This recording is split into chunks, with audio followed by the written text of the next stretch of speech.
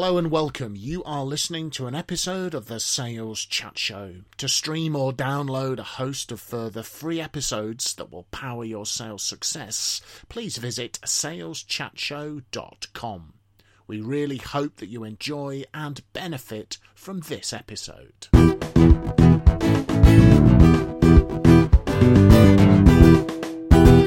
Hello folks, and welcome to yet another episode of the Sales Chat Show, saleschatshow.com. We share tried and tested and proven ideas that will make you a sales success. We are here in the saleschatshow.com studio, Mr. Graham Jones, Mr. Phil Jesson, and I am Simon Hazeldine. And in this episode, we are looking at what makes a good sales proposal.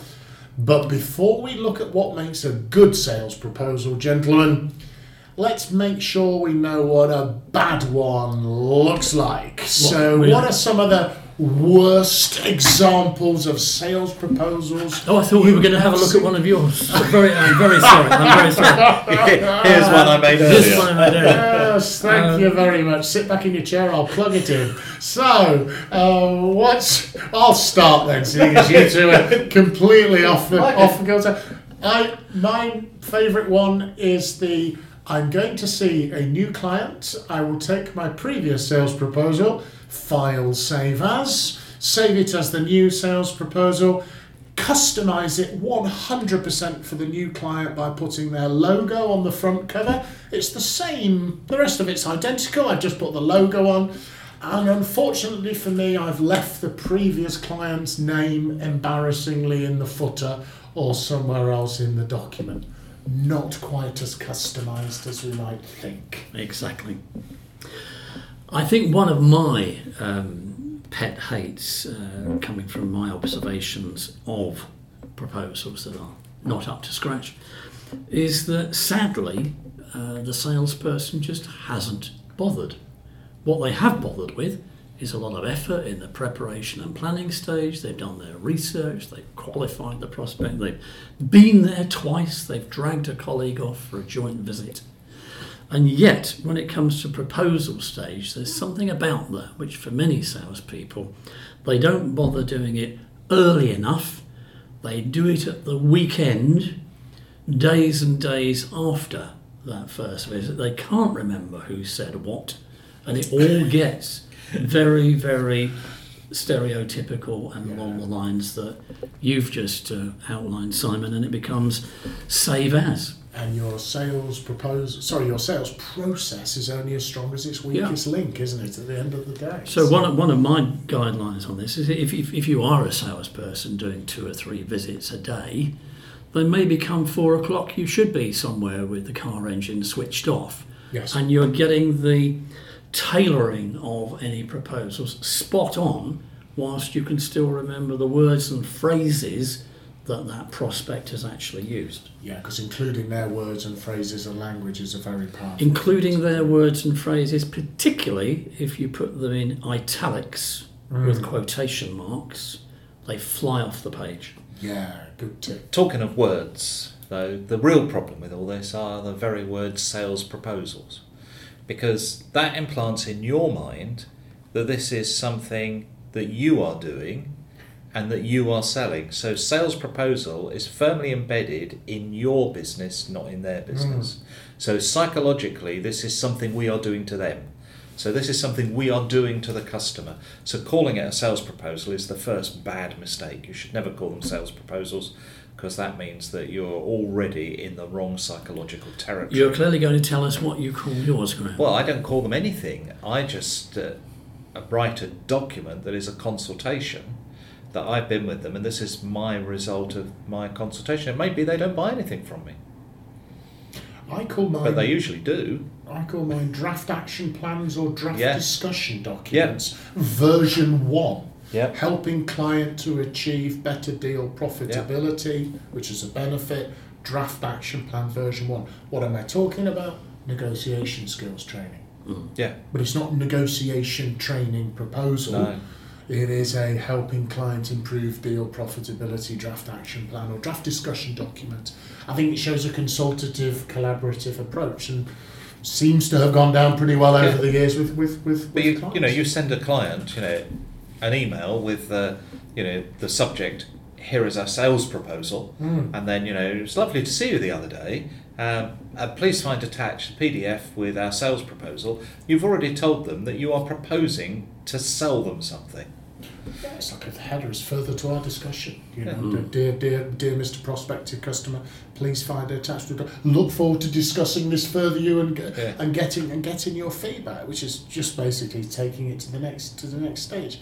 I think the thing I see the most often if we're doing sales pitching proposals, value proposition workshops and seminars is the me score, which is where, particularly in a competitive pitch, the first 5 or 6 slides are pretty identical from every single company who is presenting on the day, which is the reason probably 75% of salespeople think they're doing a good job of differentiating themselves, but the research shows that only 3% of customers think salespeople are doing a good job of differentiating, because it's all about slides 1 and 2 is all about us, some awards we've won that you've never heard of or care about. There we go again, Graham's going to say now. The ubiquitous map of the world showing all of your office locations, even if your client is only based in Canada, you insist on they only sell in Canada, you insist upon telling them about your expansion into the Asia Pacific region, and ideally some pictures of your founding fathers, or the people who founded the company. That always goes down well on slide 4 or 5, I would recommend.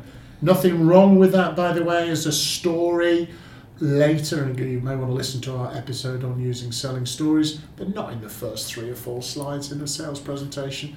It should be about the client and about them.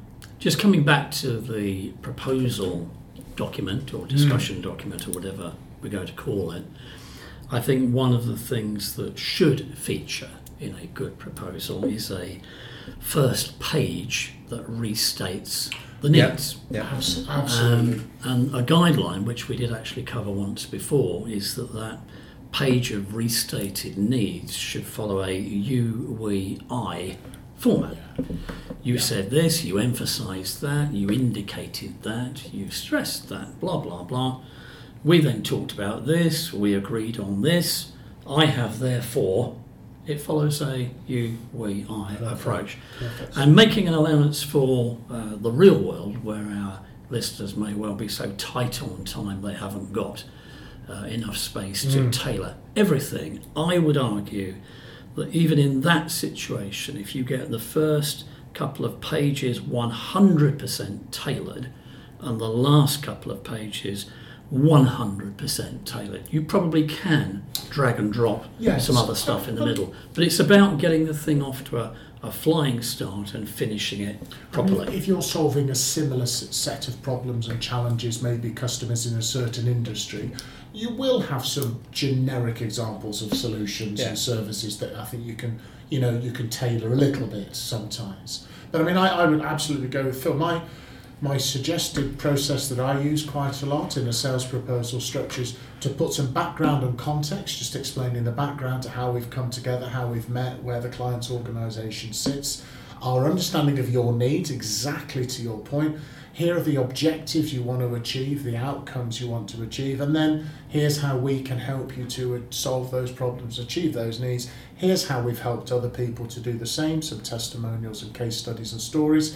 Here's the investment it's going to cost you to unlock the benefit you're going to get. And I invariably now include an action or implementation plan showing all the steps from the start of the process all the way through to the end. When is it going to happen? Who's going to do it? And that seems to have gone down very well with customers. The action implementation plan can sometimes be a little laborious to do because it has to be quite detailed, but for well qualified opportunities, it's an investment of time I'm very happy to make because it gets a good sense of comfort from the client, and it's quite assumptive in a certain way that here's how we will be moving through together. I've never yet had a pushback on it. I think one of the mistakes that people make is that when they write a proposal, they use written English, not spoken English. Yes. Yeah. They will write something that says, "Dear Mr. Customer, reference my visit today. I'm now writing as regards machine XYZ." Yes. They'd never ever say that in a pub. They just wouldn't. It needs to be spoken English. English so that the customer or prospect can actually relate to that document as a piece of flesh and blood chemistry, Yes. i.e. the person Well, they met a couple of days before. That ties into your concern earlier when you said about salespeople not having enough time to do things, and therefore that's why they do copy and paste and all of that, because they think it's time saving.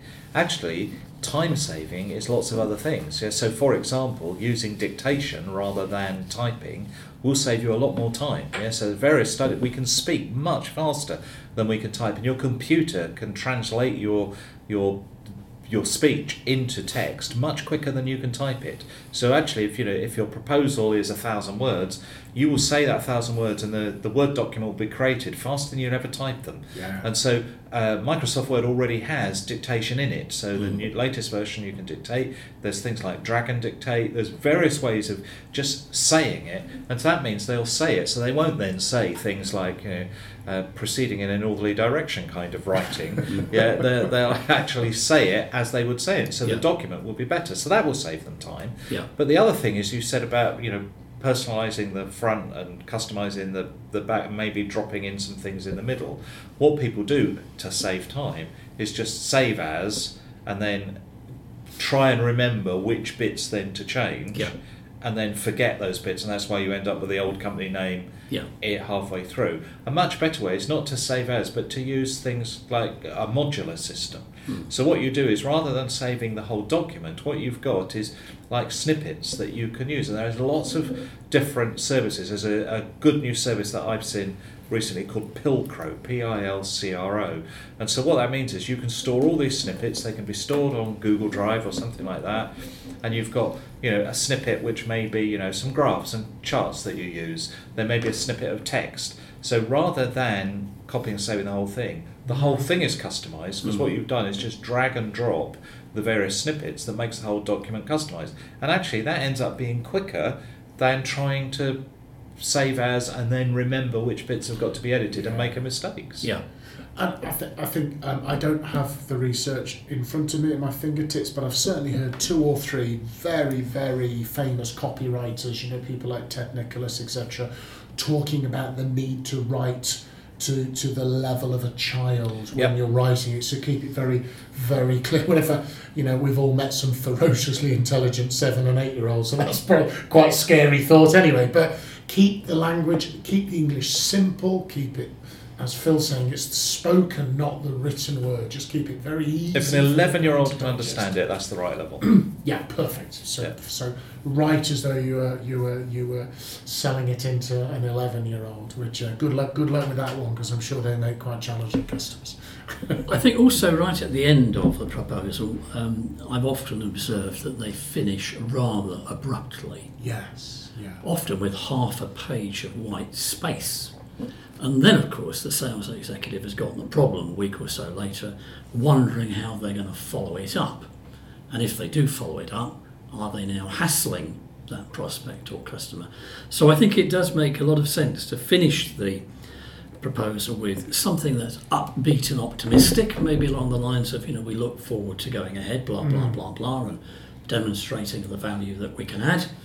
But maybe it also needs to say, I'll phone you in 3 days' time to answer any questions that you may have. And answering any questions you may have is never going to be perceived as hassling somebody on the phone for an answer. You're simply fulfilling a commitment to answer any questions, matters arising, if you like, from the proposal. That would also help the gatekeeper as well, wouldn't it? Can I ask the reason for the call? Yes, I'm following up on a proposal. I promised Mr. Jesson I would phone back and see if he had any questions. We agreed this at our last meeting. So you get. There's something else about sales proposals, if we must call them that, and that is that often what you find is that the slides at the meeting delivering the proposal are in fact just copies of the proposal. And a lot of people will write proposals in something like PowerPoint and then print the PDF from the slides, and that's the proposal. And all you end up doing is you're reading out the proposal, and that's really bad. So the presentation that you give and the proposal document should be entirely different things. And so the presentation really should be something where you motivate the people you're speaking with to go and read the proposal document. So it should be a motivational talk about, all the benefits they're going to get when they read this proposal. But it shouldn't be just, I'm now going to read the proposal out to you, because they can read themselves. Yeah. And just on the subject of slides, that's reminding me that if you're a marketing person listening to this, please don't present the sales team with a standard company presentation where the 15 slides always have to go in the same order, or in days of old, sales presenter days, you might say, the 15 pages were sealed in a binder, and they... Yes. No, if you're a marketing person listening to this, please by all means produce 15 slides, but allow the salespeople to shuffle that pack and decide to drop some or to put them in a slightly different order depending on the situation. I wouldn't produce the slides if I were marketing people, because I did some work with a company in America a few years ago, and they'd got these various slide decks, some of which were literally hundreds and hundreds of slides. And what happens is that tells the salespeople, we discovered that the salespeople thought these were the slides they had to use. And even though the intranet they were on was saying, these are raw material for you to adapt, because they're busy, they just take the slide deck and they deliver the slide deck. So actually, if you don't have a slide deck and they've got to create everything themselves, that's even better. Yeah. I've had a salesman from a client, when I challenged him on his slides, his first 6 or 7 slides, he said those are mandatory. Those are mandatory. The company insists we use them, even, believe it or not, for existing clients. Which I was kind of going, what? He said, if we're doing a quarterly review or something, we always have to go through the slides about the company. And he said, I've been looking after this customer for 5 years. And I said, what do you do? He said, if my boss isn't with me, I don't use them. No, well, exactly. And if my boss is with me, I just tell the customer, that, would you mind awfully if we just sat through? And I'm thinking, please, this is just not helping. What on earth is there are creative ways around that, of course. Yeah, you can... Don't do the slides. Well, yeah, but then you could lose your job. So we don't want salespeople to lose their job or be in breach of their contracts. Yeah. But does it say in your contract you have to present the slides or use the slides? Because if you have to use the slides, what you can do is print them out and hand that out as a handout. And of course everybody will ignore it because they're just looking at the slides you're going to be showing. So you've done your job, you've used the slides. Does it say you have to use them at the beginning or can they be at the end? Nice can they be on a slideshow that you just put on automatic whilst people are having coffee? Or they're not. So there are lots of creative ways around this. Don't think that because your company has mandatory slides, you have to show them at the beginning of your presentation. An excellent thought for us to finish on there. So can I just finish with one other thought? Yes, I would like to encourage our listeners to think of the dentist when they think of this episode. Thank you. And when going to the dentist next time, our listeners will hope and pray that the dentist has got a map of their teeth, not a map of teeth in general. Yeah. And I think what we're really saying is that the prospect or the customer is expecting a proposal about them and their business. Yeah. They are not expecting to see or hear about a proposal in general. Because that will make them look down in the mouth. Oh, I can't top that. No, we've gone into dangerous teeth pun territory. And that's going to be about as much fun as having a filling at the dentist. So we will now be finished. So thank you folks for listening in. Sales Chat Show, saleschatshow.com, sharing tried and tested and proved ideas to make your sales success. We'd just like to wish you good luck and good selling, folks.